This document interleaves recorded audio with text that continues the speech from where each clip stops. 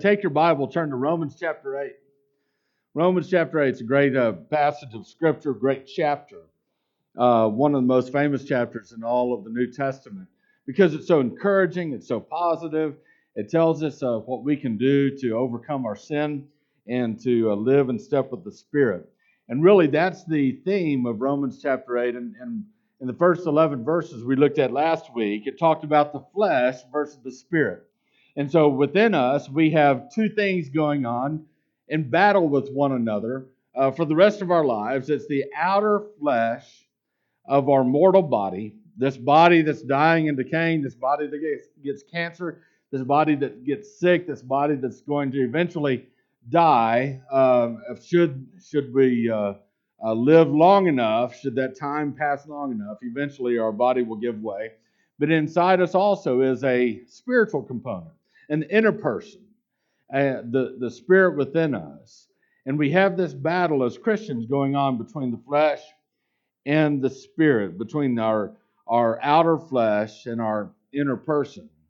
And Scripture tells us, we learned last week, that we need to set our minds on the Spirit of God. We need to set our minds on spiritual things if we want to win these daily battles that we have with the sinful desires of our outer flesh. And here's a truth that I want you to understand because it impacts what we will discover today. The truth is this, that God has made it possible for us as believers to stop setting our minds on the desires of our outer flesh where sin dwells. It is possible for you to stop setting your mind on the desires of the outer flesh, the temptations that we face every day. That's where sin dwells. And instead, God has given us as Christians the ability to set our minds on the inner person where the Holy Spirit dwells. And since this is true, since as believers we have this possibility, we have this ability, then this places certain obligations on us. And that's where we pick up in Romans chapter 8, beginning in verse 12. We'll read through verse 17. If you found the place, would you stand with me, please, in honor of the reading of God's Word? Romans chapter 8, verses 12 through 17. I'll read aloud in the New American Standard Bible, and you can follow along in your Bible or on the screens behind me. Here's what we read. So then, brethren, we are under obligation, not to the flesh, to live according to the flesh. For if you're living according to the flesh, you must die. But if by the Spirit you are putting to death the deeds of the body, you will live. For all who are being led by the Spirit of God are sons of God. For you have not received a spirit of slavery leading to fear again, but you have received a spirit of adoption as sons, by which we cry out, Abba, Father. The Spirit Himself testifies with our spirit that we are children of God. And if children, heirs also. Heirs of God and fellow heirs with Christ. If indeed we suffer with Him, so that we may also be glorified with Him. Heavenly Father, I pray that you'd give us insight and understanding of your word so that these truths can become real in our lives. In Jesus' name we pray. Amen. You may be seated. The very first thing the Apostle Paul, as he writes this, in verse 12 and the first part of verse 13, he tells us what we are obligated not to do. He says, you are not obligated to serve the outer flesh of your mortal body. Look at verses 12 and 13 again. It says, so then, brethren, we are under obligation, not to the flesh, to live according to the flesh. For if you're living according to the flesh, you must die. Now, why is that? I mean, why is it that if I just sort of do whatever it is I want to do, if I just sort of follow my natural inclinations, Why is there a death sentence involved in that? Well, here's the reason. It is because whether you realize it or not, doing your own thing actually means that you are serving a destructive and deadly power within you. It is similar to drinking just a little bit of poison every day that tastes good. You might say, boy, this sure does taste good, and it won't kill me right away. And that might be right, but keep it up, and you will die. So it's similar to that. However, if you are a believer in the Lord Jesus Christ, you do not have to serve the sinful, the deadly desires of your outer flesh. You have the power to say no. And so when you set your mind on the Spirit, what you're actually doing is instead of serving those deadly and sinful desires that are already within your outer flesh, you are choosing to serve another master. You're choosing at that moment in time to allow God to be your boss. What is that like? To set your mind on the Spirit and allow God to be your boss. Well, it's like this. If you're driving down the road and you find that your road is about to merge with another road to form one road, and yet you have the yield sign. When you put on your brakes, you are allowing somebody else to go first. And that's what it's like when you set your mind on the Spirit of God. You're putting on your brakes, and you're allowing somebody else to go first ahead of you. Allow Him to be first. Here's another image that sort of conveys the same type of meaning. It's the image of dying to self. When you die to yourself, it leads to life. You might say, well, that sounds ridiculous. How can that be? How can dying to myself lead to life? That doesn't make any sense. Well, sure it does. Let me explain. You see, the behaviors that your outer flesh want you to engage in, those behaviors lead to death. And if you're living for the things that lead to your death, well, that's no good, is it? If you're living for the things that will hurt you, that's no good. But if you start living for the Spirit of God, then you will put to death the behaviors that would lead to your death. And so what you need to do, or you need to die to those things that will lead to your death. Let me give you a totally ridiculous example, okay? Let's just suppose that you're married and you just love, you absolutely love to scream at your spouse. There's just something therapeutic in your mind about screaming and yelling at and cursing at the person that you promised to love. And let's suppose that I came along and I said, hey, you do know what you're doing, right? He said, yeah, I know what I'm doing. I got a lot of pent-up anger. I'm getting it out of my system. I know what I'm doing. And I'd say, well, you're doing something else too. Well, you might say, well, what do you think I'm doing? And I would tell you, well, you're killing your marriage. You're poisoning your marriage. Your marriage is supposed to be a loving relationship, not a hateful relationship. You're poisoning it with your bad attitudes and your harsh sounds and the viciousness that's coming out of your mouth. And if you're not careful, you're going to kill it. And you might ask, well, what should I do? And I'd say, well, you've got this pent-up anger. I know that's sort of within you, and you got these bad attitudes.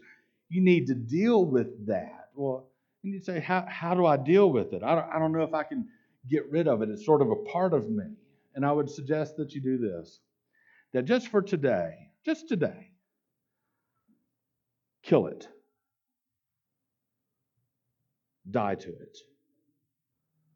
That anger, that viciousness, that harshness that comes out of your mouth, just die to it today. Just today. Instead, put your mind on good things. Put your mind on God. I want you to replace the wickedness that you're so used to. Replace it with something else. I want you to think about God and think about how much He loves you. Think about how much He cares for you.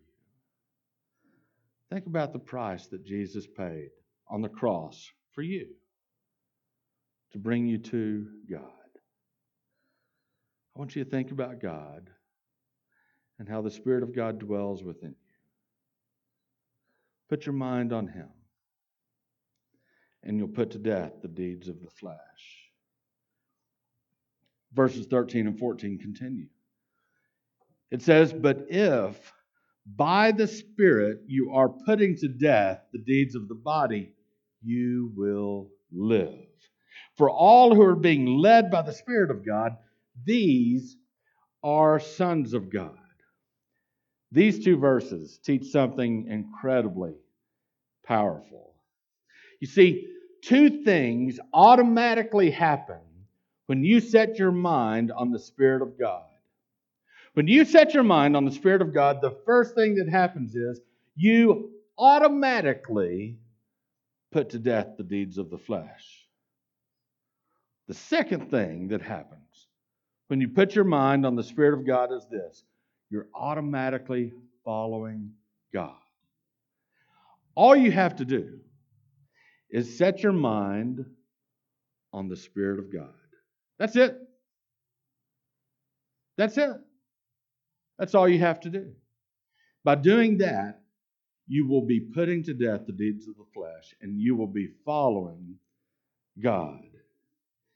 And so let me explain exactly what I mean here. Let's suppose, just another example, that you found that you struggle with being too critical. You're just overly critical of others, and someone's told you that, or you sort of sense that, and you know it's a problem. And so let's just suppose you struggle with being too critical. Here is what not to do. I need to stop being so critical. I criticize people all the time. I'm just too critical. I have a critical spirit. I hate being critical. And now look what I'm doing. I'm being critical of myself. I wish I wasn't so critical. My critical spirit makes me so angry. I hate my critical spirit. I hate myself. I hate my life. I hate it when people tell me I'm too critical. I hate church. I hate God. You see, if you focus on your problems, then your problems become your focus. And you'll never get out of that rut. Never. You're trying to battle the flesh with your flesh. Doesn't work. Instead, here's what you should do. Every day, set your mind on the Spirit of God. Set your mind on the Spirit of God. Well, how do you do that? I mean, exactly how do you do that? Here's a few things you can do. First of all, you can pray to God and yield yourself to God. And you tell God that. God, today, I yield myself to you. I'm letting you go first. I'm going to put myself second. And so, Father, you're first. And I yield myself to you. And you say, Holy Spirit, fill me. Fill me like a wind fills a sail and blows the sailboat wherever the wind wants to go. Let me be that kind of boat.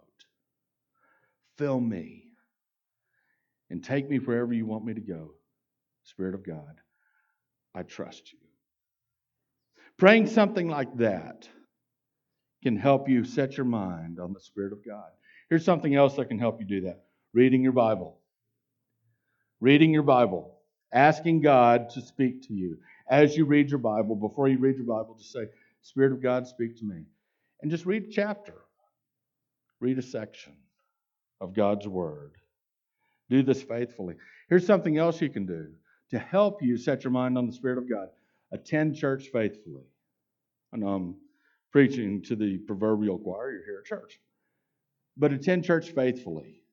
Because the more that you attend a church that believes and teaches the Word of God and that is in good fellowship with one another, this is what happens. The more you do that, the more that God's Word will fill your spirit, and the more that God's people will have an encouraging and uplifting effect on your life. Now, I want to warn you of something.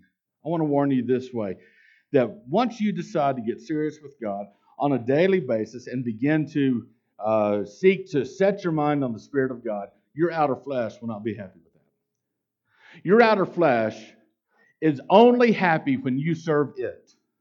Your outer flesh will only be satisfied, and not for long, but your outer flesh will only be satisfied when you are engaging in the lusts of the flesh and the lust of the eyes and the boastful pride of life.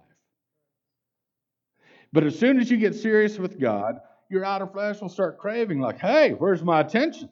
I'm right here. And some of those old problems with pride and those old problems with whatever feels good doing, those old problems of coveting will start to creep back in. And this will be a battle that you engage in. But you have to decide every single day, which one are you going to feed? Are you going to feed the outer flesh, or are you going to feed the inner person? Because whichever one you feed, that's the one that will grow strong. And the other one over time will begin to grow weak. Now, verse 14 also talks about being led by the Holy Spirit. And I don't want to skip this because it's very important. What does it mean to be led by the Holy Spirit? The word led, to be led by someone, in the Bible is most often associated with shepherding. When a shepherd leads his sheep, he is guiding his sheep, most often to a green field where they can be nourished well.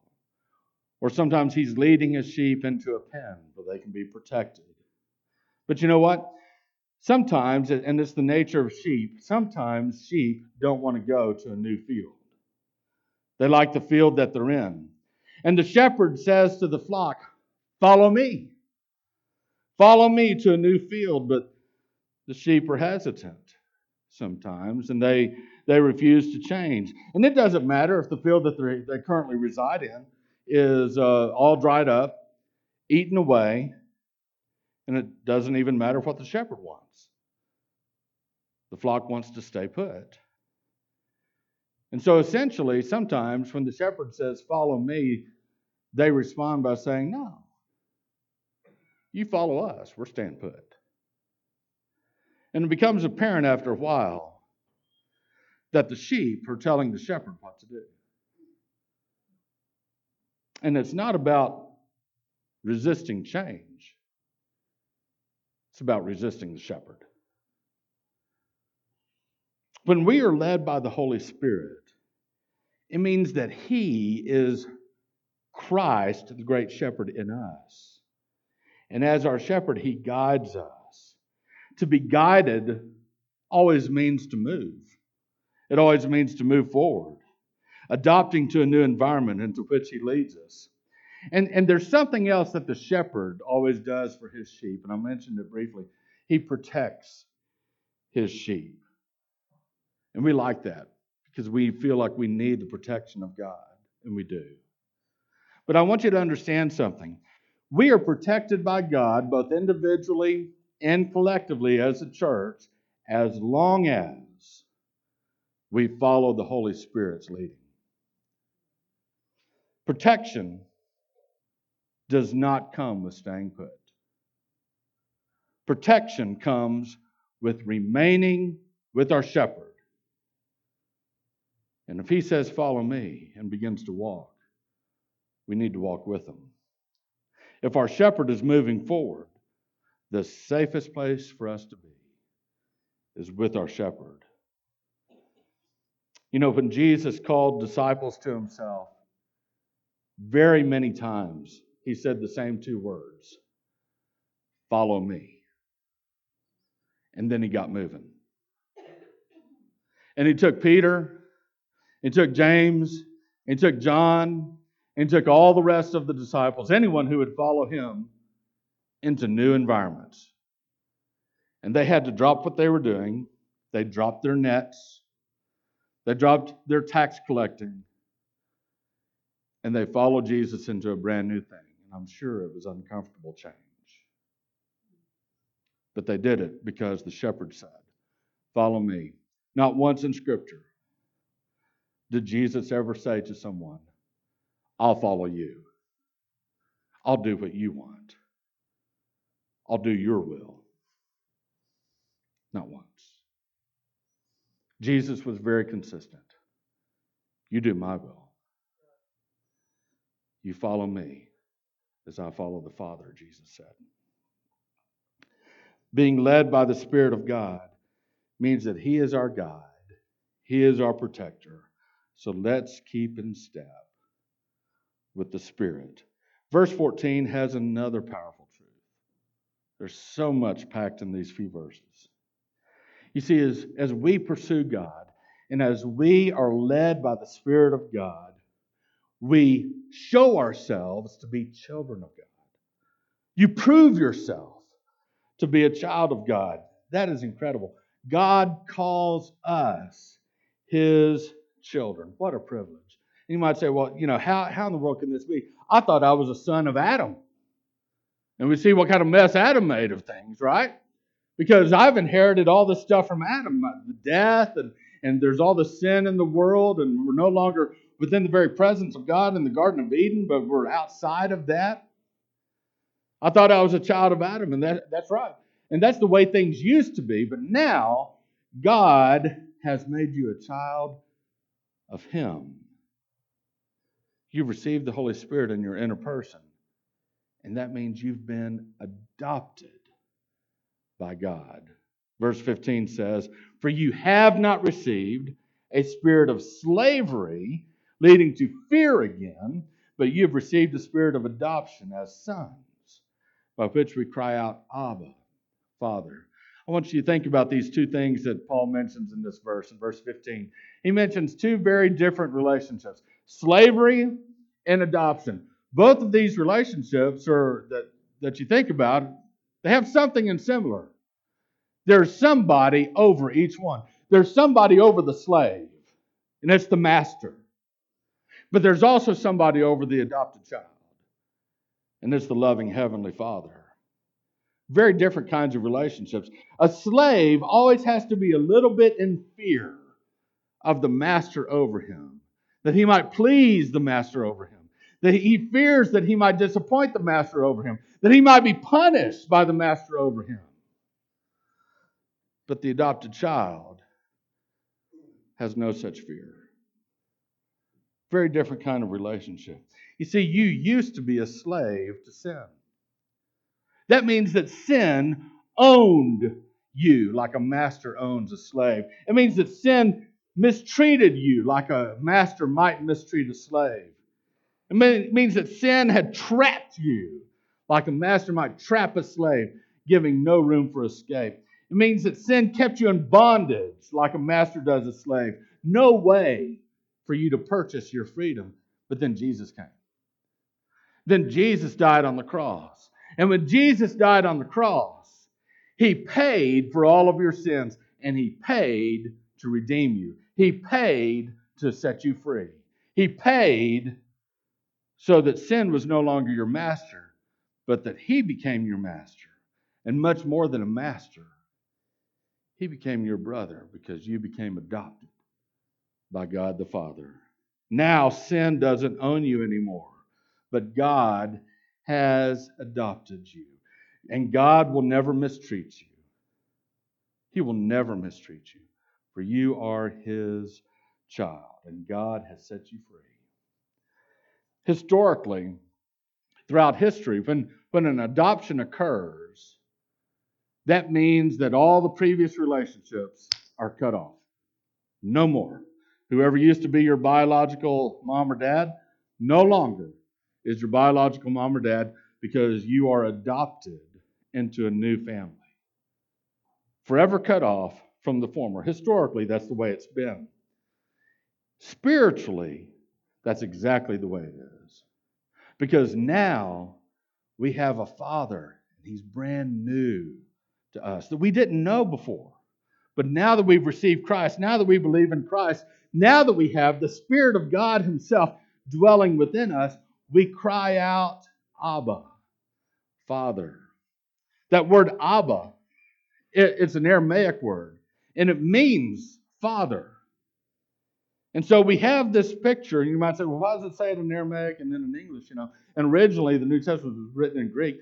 Why would it say it in Aramaic and then in Greek, the same word? Why wouldn't it just say Father? Why Abba, Father? I need you to understand that when these Christians in the first century were gathered together, that they didn't have an entire Bible like we do. The New Testament was still being written.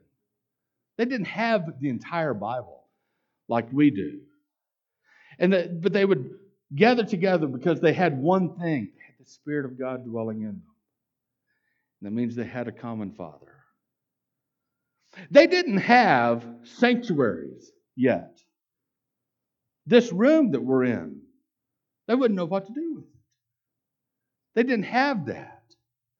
They didn't have a baptistry to be baptized in. They didn't have all the hymns and the songs of the faith that we've developed over all of the centuries. What they had was a simple message of salvation that they said yes to, and the Spirit of God dwelled within them. And now they have a Heavenly Father. And so they would gather together every Sunday. Why Sunday? Because that's the Lord's Day. That's the day that Jesus showed Himself over and over and over after He was resurrected. He showed Himself on one Sunday after the next. It became known as the Lord's Day. And they would gather together on the Lord's Day. And they would worship their Heavenly Father who had adopted them into their family. They would worship Him together in someone's home, or under a tree, or over by the river, where they would baptize people. And they would cry out as adopted children to their Heavenly Father in both Aramaic and Greek. Abba ha pater, they would say. And they would gather together, a small group or a big group, and raise their hands to their Heavenly Father and say, Abba ha pater, Abba ha pater. Because this is what they knew. They knew one thing. They had God as their Father. And it conveyed this meaning, if we were to say it in English. My Father, my dear, dear Father. And this is what they knew. That type of intimacy with God. We take the God of the entire universe, the God that created every supernova, the God that created the solar system and the sun and the earth and the birds and all the crawling creatures and every single molecule and every single atom and every single proton and every single quark. The God that created all of this loved me so much that He became a human and He died on the cross for me. And now I'm adopted into His heaven and into His family. He is my Heavenly Father now. This God, I want to embrace this God. And that type of intimacy is the complete opposite of a slave's fear for his master. I don't know what your relationship with your dad was like. And you might be the toughest, strongest guy in this room. But I know one thing for sure. Because there's a part of you in here, in this inner person, that needs an intimate relationship with your dad. And sometimes earthly dads fail us. But I want you to know you have a Heavenly Father who says to you, son, daughter of mine, I love no matter what you've done. You can talk to me about anything. That deepest, darkest secret that nobody in this world will ever know, you can talk to me about it, God says. I'm your heavenly Father. That terrible, terrible thing that you did such a long time ago, I forgive you. The price has been paid. I do not judge you. I love you, period. I'm always here for you. Anything that you need, call on me. That's our Heavenly Father. That's His attitude toward us. We don't deserve it. But we can imagine why those early Christians would say to one another as they praise the Lord, Abba, Pater, Father, my dear Father. They just loved Him. Don't you just love Him? He's our Heavenly Father. Verse 16. The Spirit Himself testifies with our spirit that we are children of God. Think about this. The Holy Spirit, who is God. The Holy Spirit is God who dwells spiritually within us. The Holy Spirit testifies. What's the Holy Spirit testify to? What's the Holy Spirit a witness of? The Holy Spirit is a witness. Did He witness a murder? Did He witness a car accident? No, He witnessed something else. The Holy Spirit witnessed.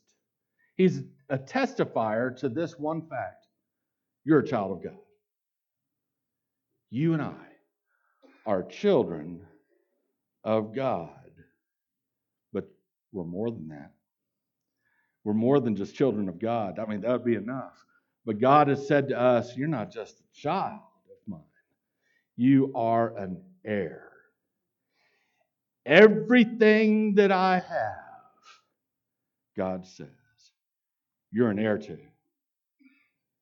You'll inherit it all. Verse 17, and if children, heirs also, heirs of God and fellow heirs with Christ, if indeed we suffer with Him, so that we may also be glorified with Him. You are an heir of God and a fellow heir with Christ. I want you to think about that. Jesus Christ is the only begotten Son of God. That means He's the only one who's completely, uniquely the Son of God. He is in His very nature God. And He's the only one, the only human who is in His very nature God. None of us are only begotten sons of God. Only Jesus. He's the only human who is in His very nature God Himself. He's the only begotten Son of God.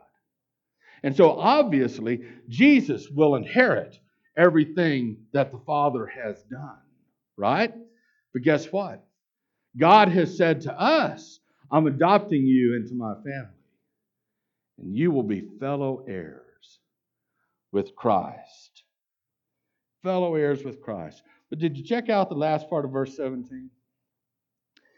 It says that we must suffer with Jesus so that we can be glorified with Jesus. Suffer with Jesus. What does that mean? I mean, what's the nature of our suffering? That we have to suffer with Jesus. I mean, I have to be crucified, literally crucified like Jesus was in order to inherit? No, it doesn't mean exactly that. You see, some believers in Christ, they suffer because they are persecuted for righteousness' sake. And some have even gone to that extent of being crucified, just like Jesus was. But all of us, as believers in Christ, we suffer in the sense of having to face this world's opposition, the devil's opposition. And all of this world that follows the devil's leadership, we are opposed at every turn. But there's another way that we suffer. And I think it's this way that best fits the context of what Paul's saying here. We suffer in this struggle between our outer flesh and our inner person. And if we are willing to fight that fight and to walk in step with the Spirit, being led by the Spirit, we prove ourselves to be children of God. There's coming a day in which all of this world, this universe really, will be recreated and made free of sin. Our bodies even be recreated. We'll have glorified bodies dwelling with our Heavenly Father forever and ever. And there's a verse that talks about that there's something that happens at the very end of time, if we can consider time to have an end. And it's in 1 Corinthians chapter 15, verse 24. Because that entire chapter talks about the resurrection of Christ and our resurrection be just like Christ. And 1 Corinthians 15:24 says, then comes the end. When he, that's Christ, when Christ hands over the kingdom to the God and Father. When he, Christ, has abolished all rule and all authority and power. There's coming a day when Jesus will come back. And Jesus, upon his return, will begin to abolish all other authority. And he will even abolish Satan to the lake of fire. Everyone who does not want to follow Jesus, Jesus will give them their desire. And they will likewise go into the lake of fire. And the last enemy to be defeated is death. And death itself will be thrown into the lake of fire.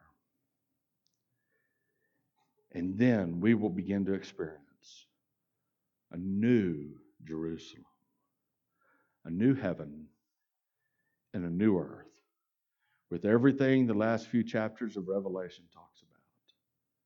What an incredible couple of chapters that will be. And then, according to 1 Corinthians 15, verse 24, then Jesus, after he has abolished all other rule and authority, and he himself is king over this incredible kingdom, 1 Corinthians 15:24 says that he will take all of that and offer it to God, the Father. Essentially saying, I've done this for you. What an incredible moment that will be. I would love for you to be there to see it. If you're a believer in the Lord Jesus Christ, you will be. If you're not yet a believer in the Lord Jesus Christ, you need to be.